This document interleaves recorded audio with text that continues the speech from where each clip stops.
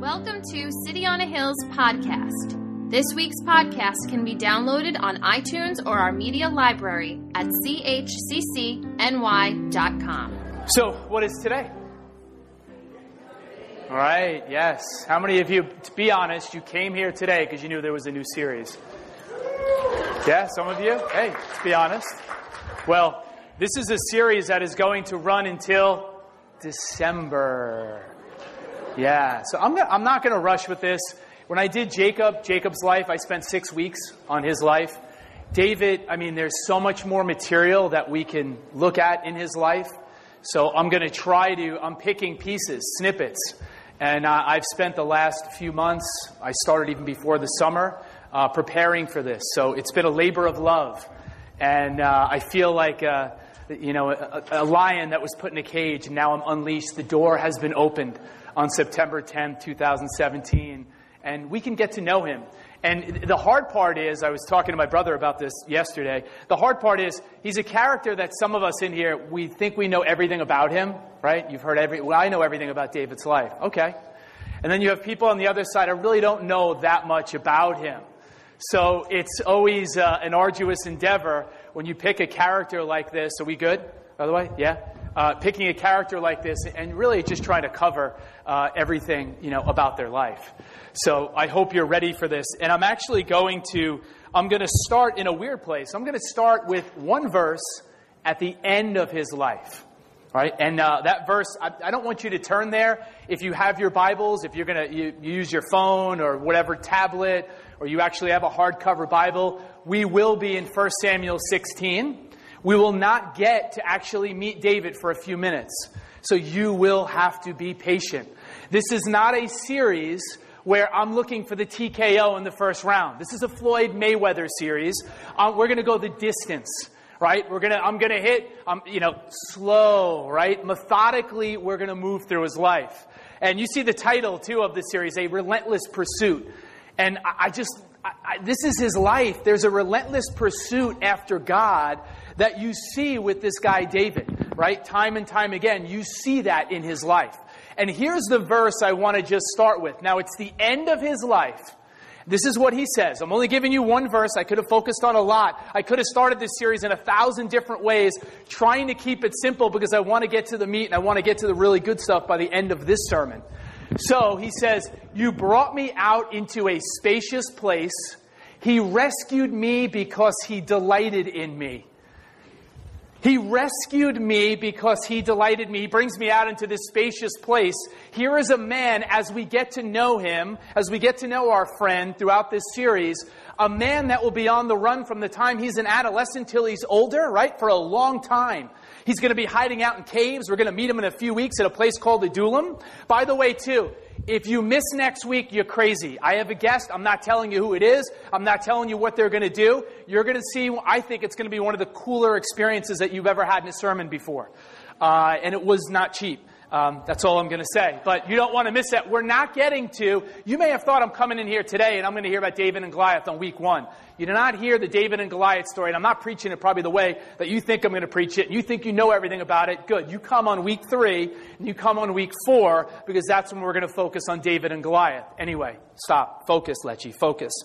So, here we are. The reason why I bring this up is because here is a man, this verse, "You brought me out into a spacious place." I said he was somebody that is on the run for such a long period of time. The reason why many of us love this character and why it was said that he was a man after God's own heart is because he understood the purposes of God. He understood God's plan for him. He understood how much God ultimately delighted in him despite all of his shortfalls.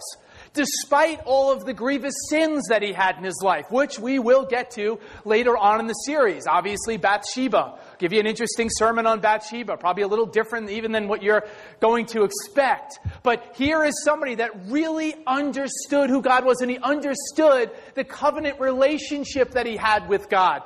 Every time he fell, he got back up and got back in the race because he knew that God ultimately delighted in him. If we actually, and I said this last week, can I just repeat it? A.W. Tozer? Tozer said, what comes into your mind when you think about God is the most important thing about you. And I would say David, what came into his mind is that God loved him despite the fact that he would fall time and time again. He understood that there was a God who loved him unconditionally. Now, with that as a background, can we roll into 1 Samuel 16? I've read this maybe 500 times in the last few months, just reading it over, the whole chapter, just over and over and over again. It's amazing when you read something that you've read 1,000 times, but you still, give me another resource that is as inexhaustible as the Bible is. Come on, give me something that you can read that many times and still get something from. Sorry, lovely wife, you teach Shakespeare in school. I can read Shakespeare a couple of hundred times and eventually I've exhausted everything I can get from, Macbeth or Hamlet, right? But when we read the Bible, you could spend a lifetime reading it and you still would not get everything that there is to understand about God's truths and who He is. So we start, first verse. Here it is, right? And the first verse, 1 Samuel 16:1. We have a problem? We have a problem up there? We're good? I don't see the verse. You just go to it. 1 Samuel 16:1. Thank you. 1 Samuel 16:1. I thought we had a power outage there for a second. No, the screen's not working. Where's my Bible? We'll just read it together. I'm going to go the old-fashioned way. Is that all right? They're just testing me to make sure that I'm actually on my game. It just shut down on you? Hey, that's all right. We don't care. We just roll with it. 1 Samuel 16:1. Going back to the 1980s, Pastor Linda style. Now the Lord said to Samuel, how long will you mourn for Saul, seeing I have rejected him from reigning over Israel? Fill your horn with oil and go. I am sending you to Jesse the Bethlehemite, for I have provided myself a king among his sons.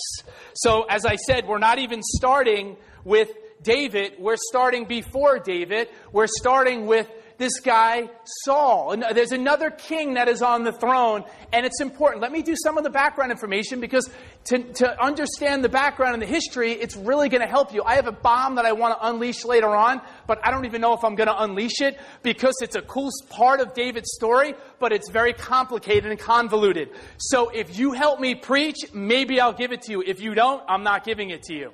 All right, that's the truth. I'm being absolutely honest with you. I won't. Because if you're not totally with me, you won't get it, and I'll put you to sleep. The end is worth it, but hey, nonetheless. So here, this is what it says in 1 Samuel 16:1. He's saying, listen, Samuel, the prophet, who's the prophet? I'm done with this guy Saul. God said to the people of Israel, you're good. We have it up there. Beautiful. I don't want you to have somebody be a king. I want to be your king.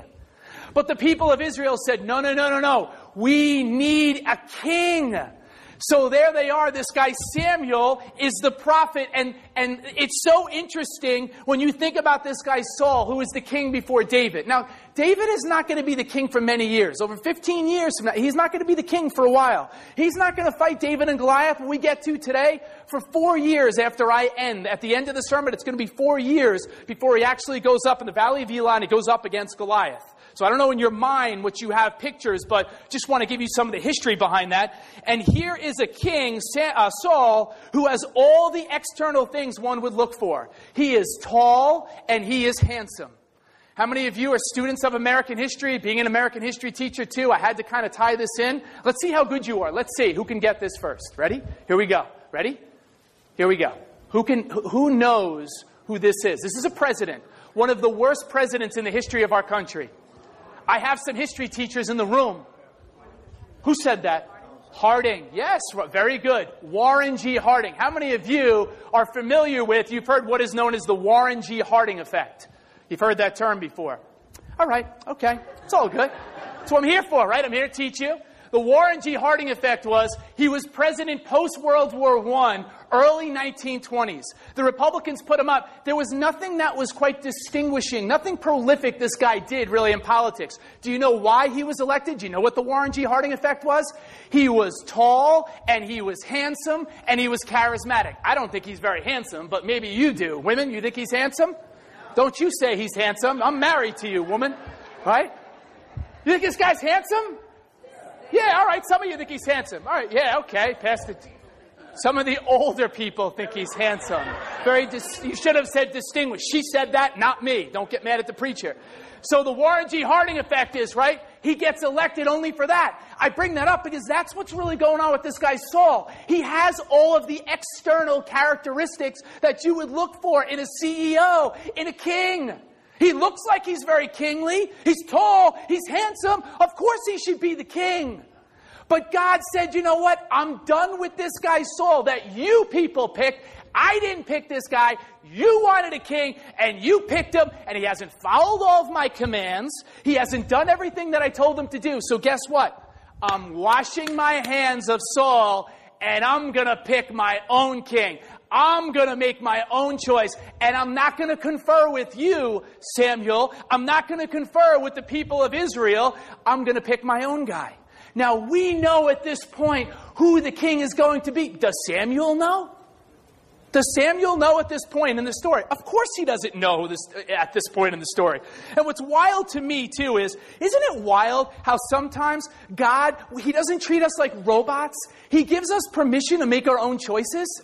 I love the fact that He let the children, you want to have a king? Go ahead, choose whom you want. Go ahead, anybody. Pick anybody you want. And they pick this guy. Have you ever noticed in life sometimes that you want something so bad and you pray for it and God says, I'm really not in it, but you pray for it and then you get the thing that you wanted only to find out when you got the thing you wanted, you really don't want it? How many times, come on, real, right? How many times have you got something and you said, man, I really didn't want this? And here, you have to see this in the beginning of the story. How much time, you probably read this 1,000 times, how much time do you think, as I'm reading this, I'm going, how much time did the prophet Samuel spend with Saul? He has invested a lot. He has prayed for him. He's like, God, this is our guy. Come on, this is our guy. You have to bless this guy. Have you ever invested in somebody? It could be a Christian or somebody even at work. You've invested so much in them and you're like, something happens and they kind of let you down, but you're like, I've invested way too much in this. I have to see this through. You know what I'm talking about? How about a sports analogy, right? Today's the first football Sunday. A team, I didn't plan this, but it just makes sense to me. A team invests in a draft pick like the Jets. They always make bad picks. And they get some quarterback that stinks. And then they say, well, we invested in this guy. We got a high draft pick, so we have to let the guy play. Yeah.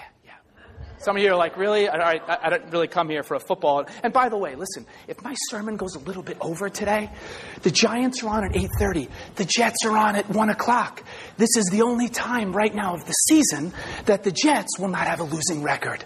Enjoy it. It's true, right? It's true. I know some of you are like, man, that's not good. You're the preacher. You're supposed to have some hope. Not really. And listen, this is one of the most powerful passages of Scripture that many of us don't ever talk about. I've never heard it preached, but I think so. When God says there, right, when God says, how long will you mourn for Saul?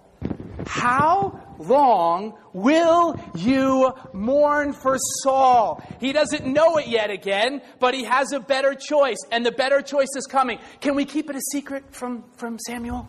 Can you keep a secret? I don't want him to know yet. It's David. It's David. But don't tell him. Let him find out a little bit later on. What do you think it was like for him to go to the house of Jesse, who is the father of David? He's going there going, man, Saul is our guy. I know he's made some mistakes. Who can you possibly pick that is going to be better than he is? And I wonder if there are some of us today that are in this room that are mourning over things and seasons and things that have happened in our lives, and you're mourning for something and God says, I'm no longer in that. I'm waiting for you to move on from that. I'm waiting how come you're spending 8 years focused on something that happened in your past? God talked to me this week. Why are you spending time on things that are in your past that I don't focus on anymore? How about focusing on what will happen in the future? A modern rendering of 1 Samuel 16? How many people, you're sitting on your ex's Facebook page? Get off their page. Stop! How many things? Maybe you got a divorce and you're sitting there and you're saying, you know what? I'm still focused on that. I'm not saying you don't care about that. I'm not saying you don't mourn that. I'm saying to you, though, there may be a new season, a new time, a new day, and God is saying, forget that which is past. It's time to move ahead because the prophet is coming. Samuel is coming. God says to you today, City on a Hill Community Church, I am coming and I have a ram's horn and it's full of oil, and I want to anoint you. I want to anoint your life. I want to pour out my Spirit on your life. I want to move you in a new direction, baby. Come on, how many of us are stuck? Don't compromise your destiny by getting stuck in your history, please. Don't compromise what God wants to do in your future, getting stuck on what has happened in your past. That's your history. That's your history. Move ahead into what God wants to do. A new thing in your life. Don't get stuck on Saul. What could have been in my life? I could have made it. I could have been a professional. Whatever, actor. I could have been a professional. How many people? Like American Idol? Listen, you're 35 years old and you're still trying to think that you're going to make it big and you want to go on American Idol or another show. That day is over. People I'm a history teacher. Listen, I'm a teacher. I see kids. They get older. They're in their 20s. They come back and visit me and they're still talking about their exploits from high school football. And I want to go, are you kidding me? Time to move on. That was in the past. New season of life. How many of us are stuck on Saul? Can you see why I had to start here? Can't just roll into David. How many of us are stuck? Stuck. Stagnant. Can't move. Focused on something in the past. And here comes the prophet. And he has, and I'm going to get to this even in more detail in a little bit. Now, this is a ram's horn. This is a shofar. And many of you, I've used this in church before. I've used it in sermons. When Saul came, he's packing oil. He's not, right? He's packing oil.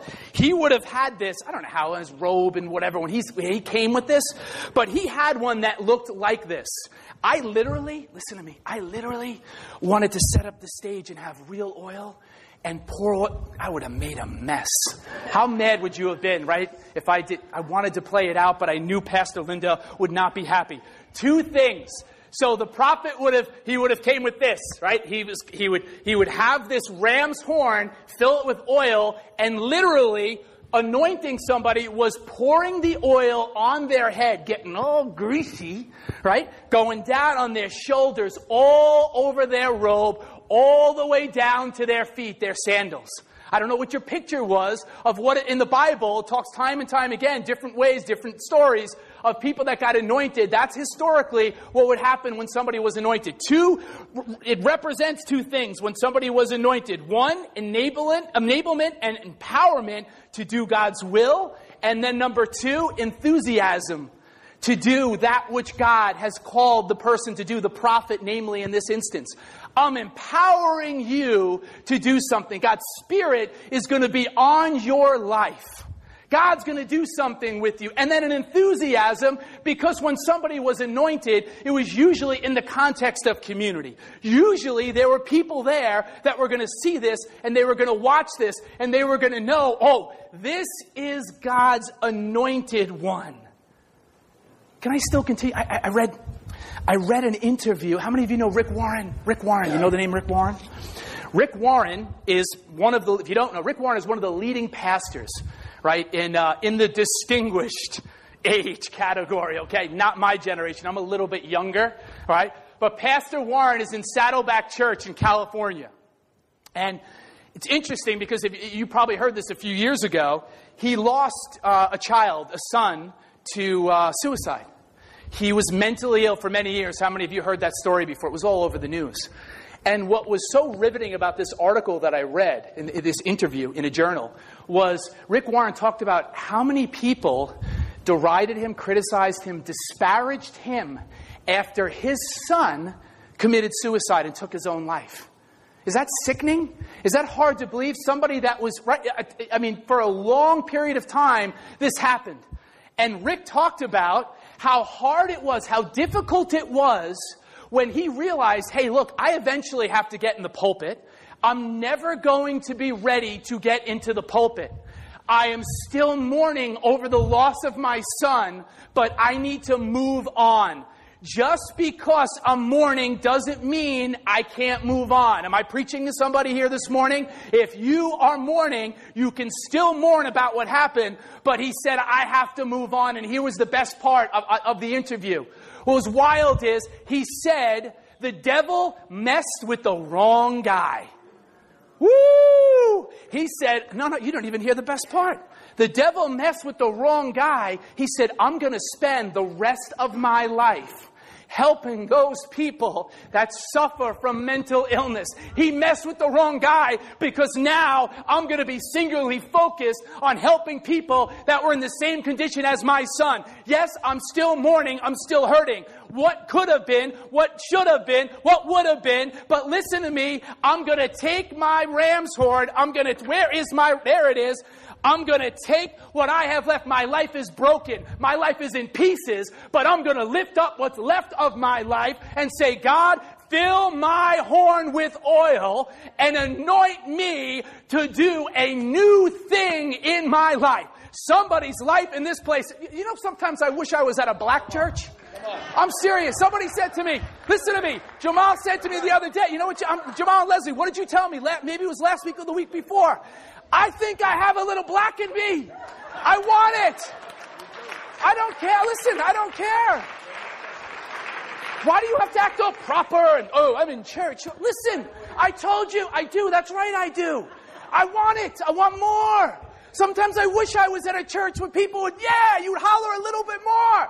This is my personality. I've tried to fight it. This is who I am.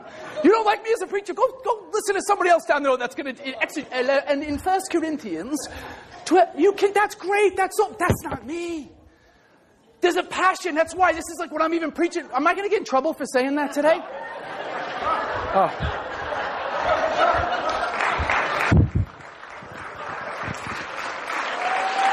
It's true.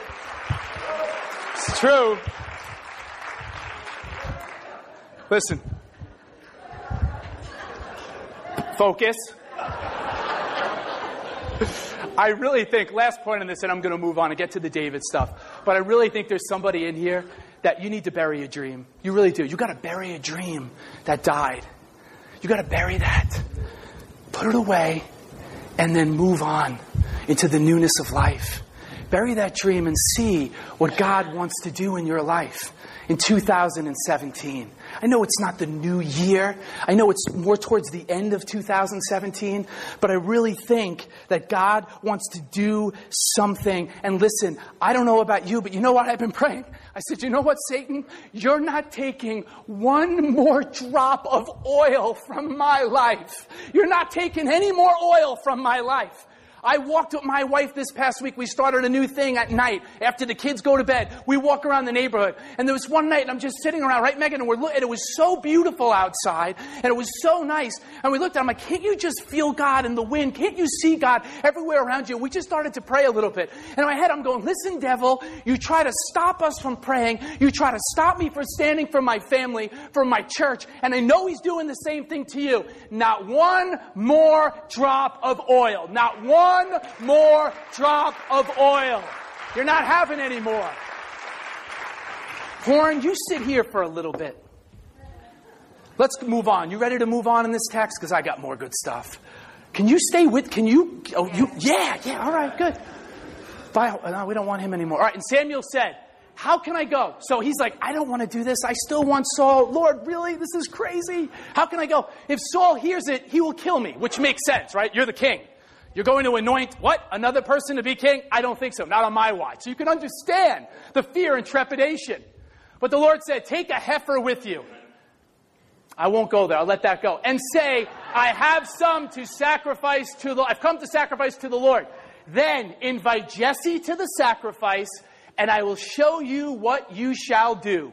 You shall anoint for me the one I name to you. I will show you what to do. Jesse, don't worry, you're going to Jesse's. Samuel, just fill your horn, follow what I'm telling you to do, and you're going to be okay. One more little thing. This is, in antiquity, right? This is what they did. This is what they used. I know we look at it in our day. It seems kind of weird, but it's a sign or a symbol for everyone again, using a ram's horn, filling it with oil, that this is God's chosen one. This is God's anointed. You look at all of antiquity. This is what prophets did. This is what they did. They would come. They're going to anoint him. So he goes. Then you go in 4 and 5. Now we're going to start to roll a little bit. So Samuel did what the Lord said and went to Bethlehem. And the leaders of the town trembled at his coming and said, do you come peaceably? God doesn't always come and give you a nice word. Oh, God's going to give me such a good word this morning. It's going to be so uplifting. They're fearful. Oh my God, the prophet's coming. Did we do anything wrong? You better go find out before he gets here. Right? So they're worried, and understandably so. And he said, peaceably, I have come to sacrifice to the Lord. Sanctify yourselves and come with me to the sacrifice. Then he consecrated Jesse and his sons and invited them to the sacrifice. Woo! Things are starting to get interesting. So here he is, right? He then says, get your boys. Jesse, and if you're Jesse, what are you thinking at this point? Oh my gosh, the prophet has come. Look, boys, you better go inside and get dressed. You better put your best robes on. Get the dirt off you. Right? Really, think about it. Now, you have to have an imagination. I tell you that all the time. What was it like for those boys? They were probably so excited, more excited than a girl going to a prom or what, a marriage, or like the prophet's here. They run inside and they get ready. And he lines up all 7 of his boys. Right? Here they are. Here they are, prophet. Here are all of my sons. What do you want? Right? And we're going to come back to verse 5 later. And then in look at 6 and 7. Now, don't you love the Bible? Don't you love stories in the Bible? Some of you don't look like, but that's okay. So it was when they came that he looked at Eliab and said, surely the Lord's anointed is before him. Eliab, you had me at hello. But the Lord said to Samuel, do not look at his appearance or at his physical stature, because I have refused him. For the Lord does not see as man sees. For man looks at the outward appearance, but the Lord looks at the heart. Woo! One of the best verses, right, in the Bible. I'm sure many of us know it. Sure many of us know this. And here it is, right? Here he is. He looks at the first guy, Eliab. This is Jesse's big dog. Right? He thinks, surely this is going to be the one. This has to be the guy. Lord, this has to. And God's like, dude, listen to me. You're the same one. You're the same guy that picked Saul.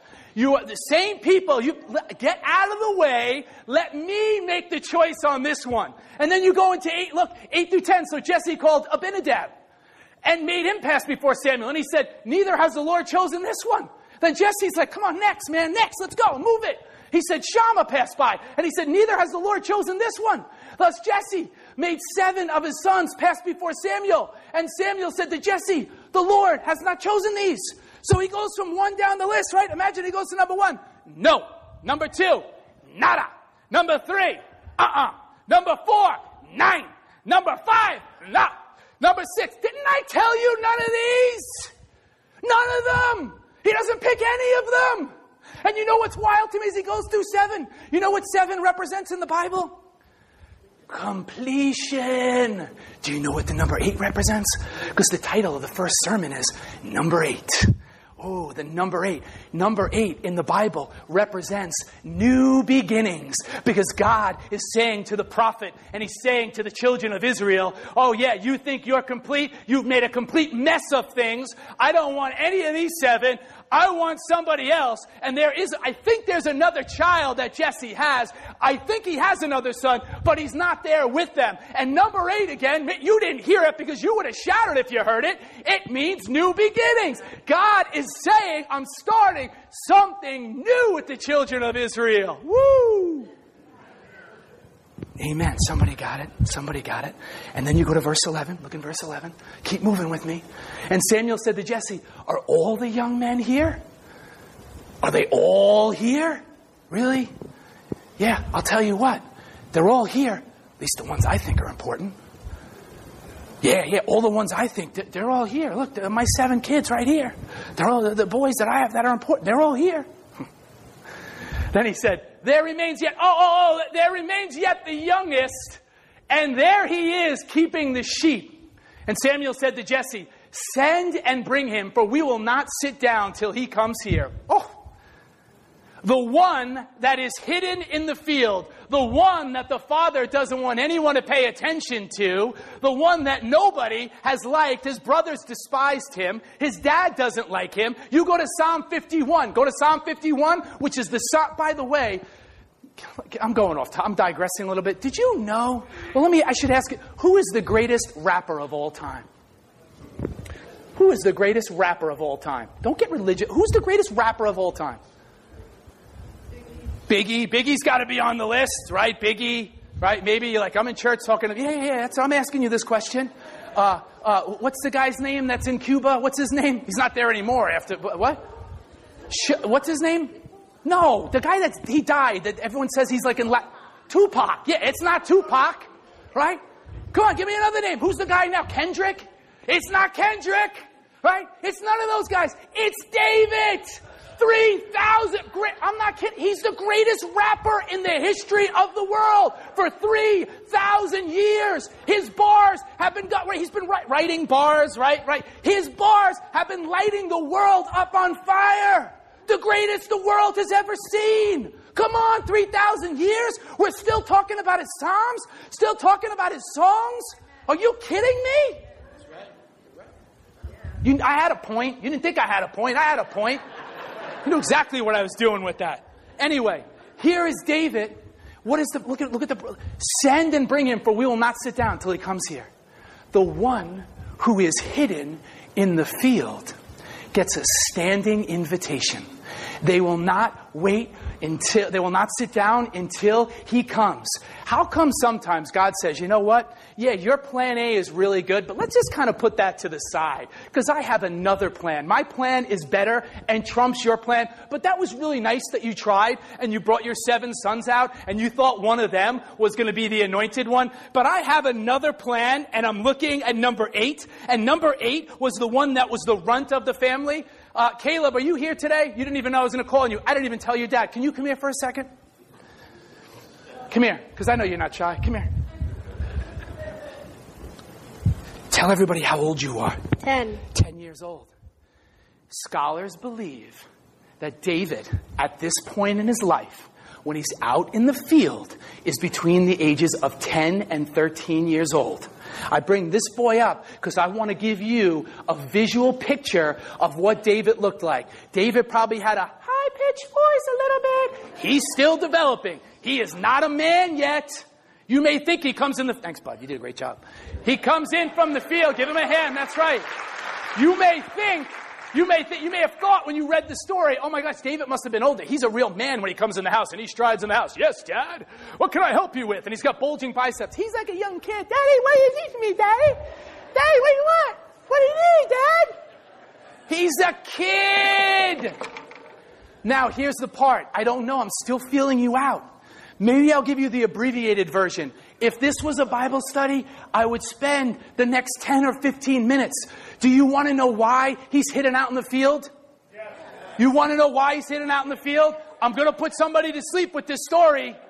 Is that all right? Okay. All right, I don't usually go this long asking. Here it is. I'll try to just give you... I told Pastor Linda the story, and she's like, it's really convoluted. It's really hard to follow. And I'm like, yeah, I know. Normally, I would never put this story in a sermon. But I felt this morning, it sets you up for the rest of the series to see who David really is. Can I give you a little history? All right. I got to go to my last slide because I don't know if I was going to do this, and then I'll go backwards. This is awesome. I'm going off the grid, right? And I like this. Again, you may have to listen to the podcast to try to get all this again. So if you get lost a little bit and you're like, I'm like a tumbleweed and I don't know where I am, just listen to the podcast and try to get it later on. Because I knew too. You know what I knew? I knew if I said, I'm not going to give you this story, but it's a really cool story, what happens after the meeting? Or at least in my dreams as a preacher. That somebody comes up and asks, can you give me the story of what... All right, so here's the deal. Some of you like history. I love that you love history as much as I do. All right, or you pretend to do. Where's my little red dot? All right, it goes all the way back to Boaz and Ruth. Now, again, please, if you don't know the Bible, just try to follow it. Maybe ask somebody else, or I can clarify after. If you're like, I really want to know more, I don't know that much about the Bible, that's cool. Boaz and Ruth. Remember those people from the Old Testament, right? Now, Boaz is what? Is he an Israelite? Yes, he's an Israelite. Who was Ruth? She was a Moabite. Good. This is a good class. All right. She is a Moabite. That's right. It's on the screen. You know how many times I do that as a teacher? You know how many times I do? Christian's like, it's right behind you. How many times in a classroom, right? You know what I'm talking? And kids are like, it's right on the screen. And I'm like, oh, I forgot. That's good though. You're paying attention. So these two, if you remember, my kinsman redeemer, I did a whole series on the book of Ruth. I walked you through the book of Ruth. What was wild about this story is Jewish historians, this is not in the Bible, this is Jewish scholars and Jewish historians, you can look it up if you like, they believe in Jewish law, a Jewish woman was forbade, not allowed, to marry somebody that was not Jewish. You with me? Couldn't marry somebody that's not Jewish. The Jewish law, it didn't say much about a Jewish man marrying a woman that wasn't Jewish. You with me so far? Okay. So what's interesting, Jewish scholars believe that when Ruth and Boaz actually got married, he died on the night of their wedding. She will conceive and have a child, but he died. This is not in the Bible. This is Jewish historians and scholars. Don't get like this is not in the Bible. Look, Jewish history, okay? And they believe he died, signaling to everybody it was forbade. You weren't supposed to be with this woman. Are you with me? Why is that? Because the Moabites were mean to the Israelites. When they came out of Egypt, out of slavery, they didn't treat them well. So they were forbade from doing that. You with me on the first, this is only the first part. You want more. You want more. Can you handle David's truth? All right. And then part 2 is they have a child. The child, he dies, but she conceives and has a child. His name is Obed. Obed then has a son. His name is Jesse. Jesse is David's father. Obed is David's grandfather. Class, you're doing well. I'm looking at heads nod. I'm impressed. And then you go all the way up top. Boaz is his great-grandfather. Isn't that kind of cool? Boaz is David's great-grandfather. Now, here's where the story gets really interesting. Jesse has 7 boys. Jesse started to worry, and he starts to think, is my bloodline tainted because of what happened with my great-grandfather?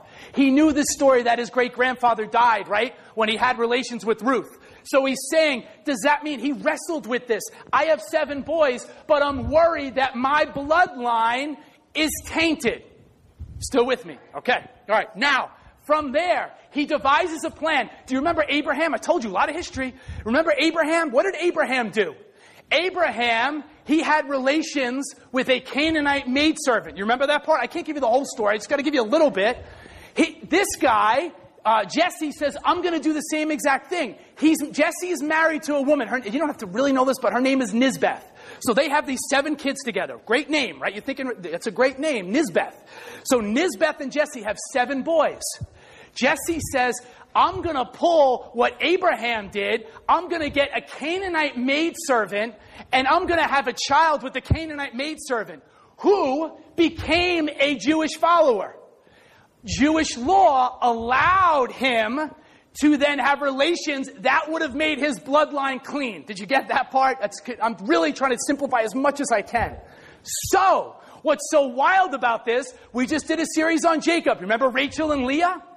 Well, Nisbeth and the maidservant that Jesse wants to have relations with and have a child that he knows is pure, right, in the eyes of God, the maidservant goes to Nisbeth and she says, I can't do this to you.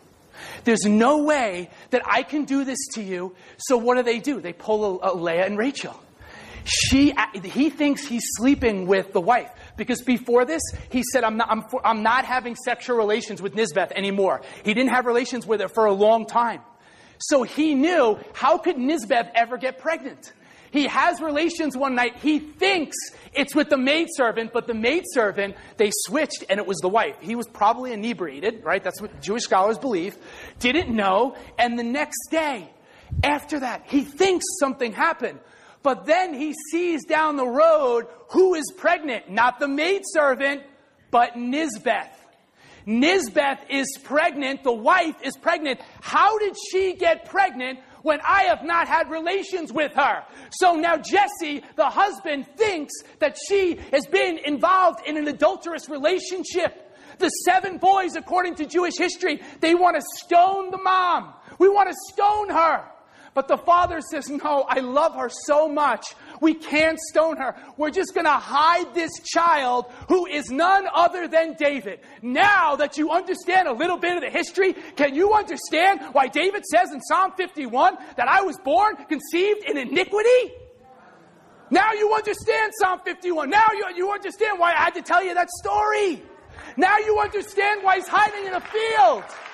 Did you ever wonder, why did the father, what would it have hurt to just bring him in? Just bring him in. Who cares? If it's Eliab, whatever, you can hashtag David onto it if he's going to be the one. Why do you have to do that? Why did you do that to David? Because the father, Jesse, knew. He said, I'm going to hide this boy that I don't really want anything to do with, but I don't want anyone to find out that my wife has been in an adulterous relationship, because it'll bring shame on her and it'll bring shame on me. It'll bring shame on my whole family. Well, I'm here to preach a little bit right now, because if I remember correctly, Jesus, when he was in the world and Jesus taught, they called him the Son of David. And there were whispers about Jesus too, about who his mom was and that she was involved in an adulterous relationship. Now I understand why he could identify with David and say he was the son of David. Why people said that, because he understood what it was like for people to whisper, for people to criticize him. Do you see who this David guy is now? I told you, listen, I'm out of the cage. I'm out. There's no going back. Can you take me to John? Take me to 16:12. I don't even know what slide I'm at. I'm so glad I did that, because you really were with me. I love you for that. You made it so much easier to preach that. Now look at 12. So he sent and brought him in, right? Remember, he's out in the field. He's not in the house. Everybody else is there. Now he was ruddy with bright eyes and good looking. Didn't it just, wait, isn't this a contradiction? Devin, do you remember in verse 7, didn't it say that God doesn't look at the outer appearance? He doesn't look at physical stature. Why the heck? He's like, I'm just throwing this in. All 7 boys, every scholar agrees with this, all 7 boys that were lined up were good-looking boys. And he's like, listen, I'm just kind of throwing that in there too. Outward appearance doesn't really mean anything. Sometimes it can, but in this case, I didn't pick him because he's a good-looking boy, because he has red hair and he has bright eyes and the women like him. That's not why I picked him. I picked him because I saw something that's inside. And that makes me think of the Apostle Paul, because the Apostle Paul says there are parts of the body that we can't see that are more important than the parts of the body that you can see. I don't need you cut my Pastor Joe, cut my pinky off right now. Okay. He's ready to do it. You cut my pinky off right now. Listen, it's a flesh wound, right? I'm going to bleed a little bit, but I'm going to still preach, baby. You take my liver out, I'm not going to keep going. There are certain parts of the body that you don't see. Listen to me. Can I just preach a little bit more? Where is he? Where's your husband? Where's Lebo? Where is he? Lebo, don't try to hide in the back. Let me tell you something, because God gave me this morning at the gym. God gives me my best stuff at the gym. He wrecks my sermons. I come home and I'm just changing stuff like crazy. And God, Lee, put you on my heart. Let me tell you something. You think it's always the people that are up here with the microphone, and we're the ones, right? The people that you see. Oh, great. And listen, I spent a lot of time in Pastor. I can't tell you how many hours I spent on sermon preparation. I'm not sure. We all do. Listen, anybody that's up here speaking, that guy back here, Lebo, come here for a second. Just, Lebo, come on. Then I'm coming to you. Then I'll go to you. Let me tell you something. She's so cute, by the way. Let me tell you something. Since I was a little kid, there's never been a week that this guy was not setting up the old church or setting up this church. This guy has been the most faithful servant ever in this place. And I love you for that. Because we're always looking at the people that are up in front. This place doesn't work without Lee Walcott. That guy would take a bullet for my parents. There were times at meetings, and I'd see that guy like a pit bull. And he was ready to jump on people, and he was ready to attack. And Pastor Joe would be like, Lebo, back. Back, Lebo, back! Servanthood. Am I lying? Servanthood. Where are the servants? You know what makes it hard for me? Well, I love the church so much, but what we need more of, where are the hearts? Where are people that say, I want to serve in whatever capacity it is? We don't just want volunteers. We don't just want you to... I love the seat that you're sitting in, but there are ministries and things that have to get done in this place. You have a purpose. You have a calling. And I could go around the list, but I'm not, because you know why? That guy deserves his own Sunday. That guy deserves his own week where we just sing his praises. It didn't matter if there was a tornado. It didn't matter if there was a hurricane, rain, snow, sleet. That guy was here setting up. Hey, Lee, I need you to do me a favor. Boom, I'm there. Hey, Lee, can you drive this guy? Can you do this? The guy was there. Where's that kind of attitude in the church? Whatever it takes, I'm all in. Lee Walcott has it. Back to my story. So here's David, right? Stop it. Arise and anoint him, Samuel. God says, this is the one. Arise and anoint him. The guy that wasn't even in the showroom, Steve. David's not even in the showroom. He wasn't even in the showroom. You look at look at these beautiful boys. He's not in the showroom. The one that wasn't in the showroom is the one that God says, I want him. Can you imagine? Can I get a little more imagination?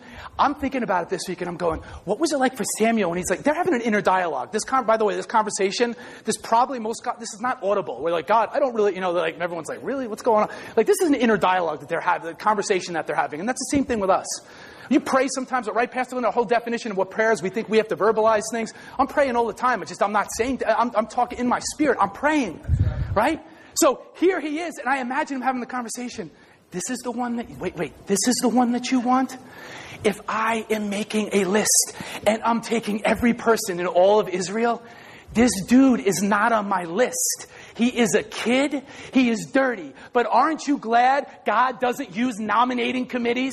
Aren't you glad God doesn't care what we think? Aren't you glad that God says, I want the one that was left out, the one that was hidden in the field? That's the one I'm going to take. That's the one I'm going to make to be the greatest king in the history of Israel. The one that you didn't want, the one that you neglected, the one that people whispered at, the one that his brothers attacked. That's the one I'll use.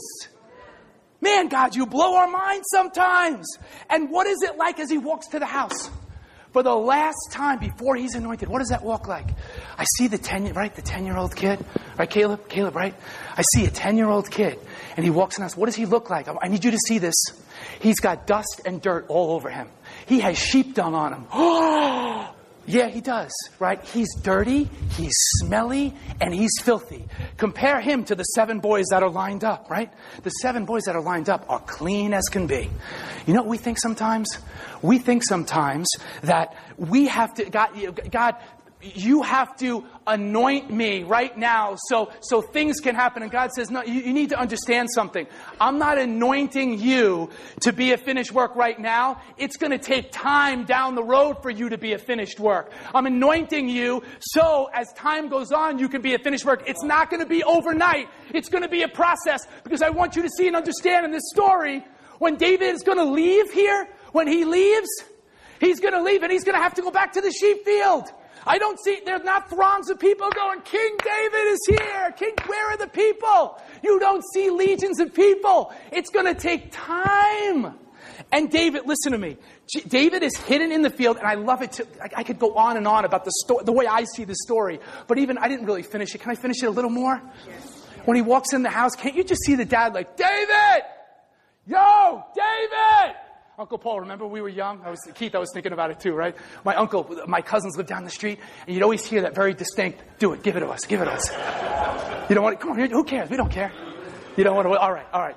But the whistle, right? You remember the whistle? It was and we would stop right away. Like, dude, you got to go home. Dude, I'm sorry, dude, we're playing 21. It could have been 14. Whatever the score was, dude, you got to go. Like, see you later. Can't you picture him? Yo, David! Some guy wants to see you.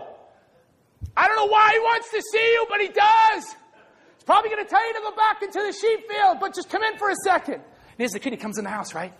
Come on, real history. What was it like when he came in the house? He's like, yeah, Dad, you wanted me? He sees a man standing in front of him. He doesn't know who this guy is. Who are you? Who are you? He's the one. The Matrix. He's the one. And he takes his ram horn and he fills it with oil And friends, I want you to see it. He pours all of that oil on David's head in front of his 7 brothers, in front of the dad that shamed him and said, you're worthless. Let me tell you something.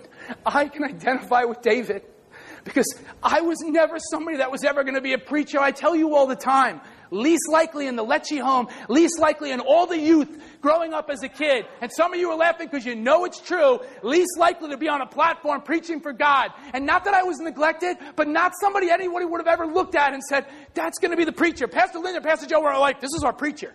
He's going to take over the church one day. No, they were worried. They were like, is this boy going to graduate high school? Right? Graduate, listen to me. I went to private school, but I'm proud. I graduated at the bottom of my class. The bottom. There's hope for you and your kids. There's hope. There's hope for me. There's hope for your kids. The times I got in trouble, I still can't believe I graduated from that place. I raised hell. And Mrs. Canis is on the board there now. You know what's so funny? I've been back there to speak, and I meet people, and they still don't get it. And if I ever speak there, they're like, wait, is this, are you real? Are you really James Lecce? Is this somebody? Like, come on, you're pulling my leg. I don't know. And listen, it's just God picks people sometimes that you would never, ever think. I'm more unqualified than any of you in here to be doing this. But one day, God put his hand on my life. I don't know. Didn't ask for it. Didn't want it. I still sit there as I'm preaching my sermons, as I'm preparing. I'm going, God, couldn't you pick John? Couldn't you pick the smart one? The one that went to law school? Couldn't you pick my sister? The one that loves to talk? Why did you pick me?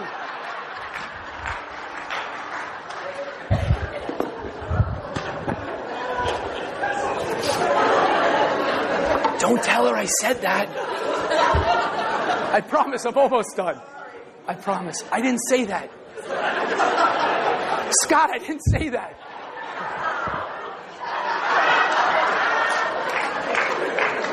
Anything you want after. Let me know how much it's going to cost. Now listen. Just because he was invisible in the field doesn't mean he wasn't valuable. And I want to say to you this morning here today, there's somebody that's in this house, because I know what it's like to feel invisible, not in my house, but just to feel like, God, what are you going to do with me? Look at me, I'm a mess in so many different ways. And God says, listen, just because you seem invisible doesn't mean you're not valuable. I see all of the work you're doing. And you know what's wild too? I was thinking about it. You know, Matt, follow this. We hide things that are valuable.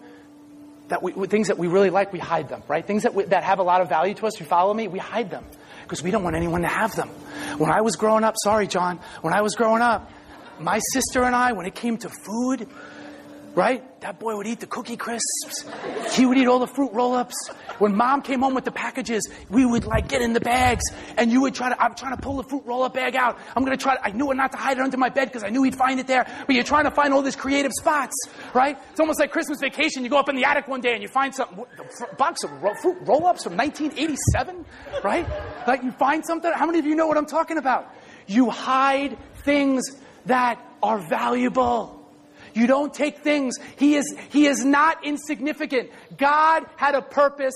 God had a reason for putting him out in the field. He said, I'm going to hide you, boy, and then I'm going to call you out, and I'm going to anoint you in front of everybody, and I have great and mighty plans for you. I have a future for you, boy. People may not think I have a future for you, and there's somebody in here that the enemy has been whispering that to you. You don't have a future. Look at you. You didn't graduate from college. You got divorced. Look at you. You really think God can use you? And God is saying, I'm getting ready to anoint somebody at City on a Hill Community Church. I'm getting ready to walk up and down these aisles, and I'm looking back and forth, and there's somebody that I'm going to anoint. God's looking at you. Where's your oil? Where's your oil? You holding it up? Hold up your oil. God wants to move in this place, friends. I don't even know where I'm at. That's all good, though. What about the boy? Can I give you this, too? It's another picture I saw. What was it like for David when he left the house? I see a 10-year-old boy like Caleb. You know what I see him saying to his father, Jesse? Hey, Dad, am I done here yet? Can I go back to the field? Can I go back to the field now? I just want to go back with the sheep. where it's all good out there. I'm alone with my God. I'm going to write bars. I'm going to be the great psalmist. I'm going to write the greatest songs that the world has ever seen. He doesn't know that yet. But that's all he cares about. Do you understand something? It didn't change his posture. He went back out there. He smells like sheep dung. He's dirty. He's got the oil all over him. What do you think he did with that robe too? Do you think he saved that robe one day? Do you think he put it somewhere? Because that's what I would have done. I would have saved that as a memento of this is God. This is a 10-year-old kid. He doesn't know. Dad, can I go back out in the field now? I want to just go tend to the sheep. I want to go see if Moses and, Abraham, if they're being really good. Or Enoch. I don't know. I'm just making names up. But can I go back out in the field now? Can't you see him saying that? And he walks out there, and the Bible says, right, Rose? And the Bible says the Spirit of the Lord was on him. Now, next week, I'm skipping ahead to 19. I promise I'm closing now. I'm doing verses 14 through 18 in a very creative way. Pastors approve this, right? So if it doesn't go well, it's on them. I'm kidding. You're going to be, I think you're going to be like, wow, that's really cool. You don't want to miss it. But look in 19. So that's why I'm skipping ahead. The next time we see him, look. Therefore Saul sent messengers to Jesse and said, send me your son David, who is with the sheep. You want a little taste of next week? Do you want a little taste? Just a little morsel? Oh, the little morsel that falls off me? Okay? In what we do, how come the king is going to call this little shepherd who is playing a harp in a field? Why is he going to call him? Why does he want to see him? That your job is to go read the text. That's what I'm really trying to get you to do. I want you to read the text this week. I want you to get involved in this guy's story. Can you sign on for this series? I'm going to go. I'm going to preach like I've never preached before. I'm going to preach my heart out every single week to you to make this story come alive. I want you to see it, but you have to understand, he has to go out in the field and prepare in the field to be fit one day to put the crown on. You know what we say? Gosh, Pastor Lynn, I'm going to get in trouble for this probably too, but I think sometimes we say, God, anoint me. And what we really say is, I want a promotion. God, promote me. And God is saying, I'm not giving you a promotion. I want you to do the same job and do it really, really well. And then one day, maybe you'll get a promotion. People go, I want to do what you do. I want to speak. You really want to do what I do? You think it looks easy? You want the truth? It's not easy. It's hard. It comes at a cost. It comes at a sacrifice. You can come try to do it one week. Ask Pastor Linda when she's going to let you preach. Come on. I'm serious. Whatever it is. But do it with excellence. And that's what we're going to get into next week. Lord, I thank you for this. I thank you for this boy, David, that we just met, who is one day going to become king. Lord, light us on fire with his life. Father, I ask, I plead, I implore you, I pray that lives would really be changed throughout this series. Please, not for me, nothing I say, nothing I do, just because I want people to know you. I want people to be as ravenous and go as hard after you as David did. I want there to be a relentless pursuit of you in City on a Hill Community Church. Lord, I want the spirit of David to hit this place, Lord, like a Category 5 hurricane, Lord. Will you hit this place, Lord, with your spirit? Move on us. We don't just want sermons. I don't just want to entertain. Lord, we want hearts changed. We want lives changed. I want to see a people that say, I need more of you in my life. And saints, all I care about, the passion you see that I have for his word, the passion we do as your pastors, I just want that to come out. I want it to be infectious. That's all I'm asking. Lord, light me on fire the way John Wesley did. He said he used to light himself on fire and then he'd come out and preach and let people see him burn. That's all I'm doing. You're just watching things burn out. I got next week's sermon done. I'm going. I'm a machine. I love this. I'm living for this because I know this is the hour that this is supposed to come forth to you. I feel it in my bones. We have a treat for you now. There's a lot of treats in this series. We have a new song. Some of you may have heard this from the story. Remember the story, the music, the soundtrack? This is Steve singing the David song. So I want you to just listen to the words.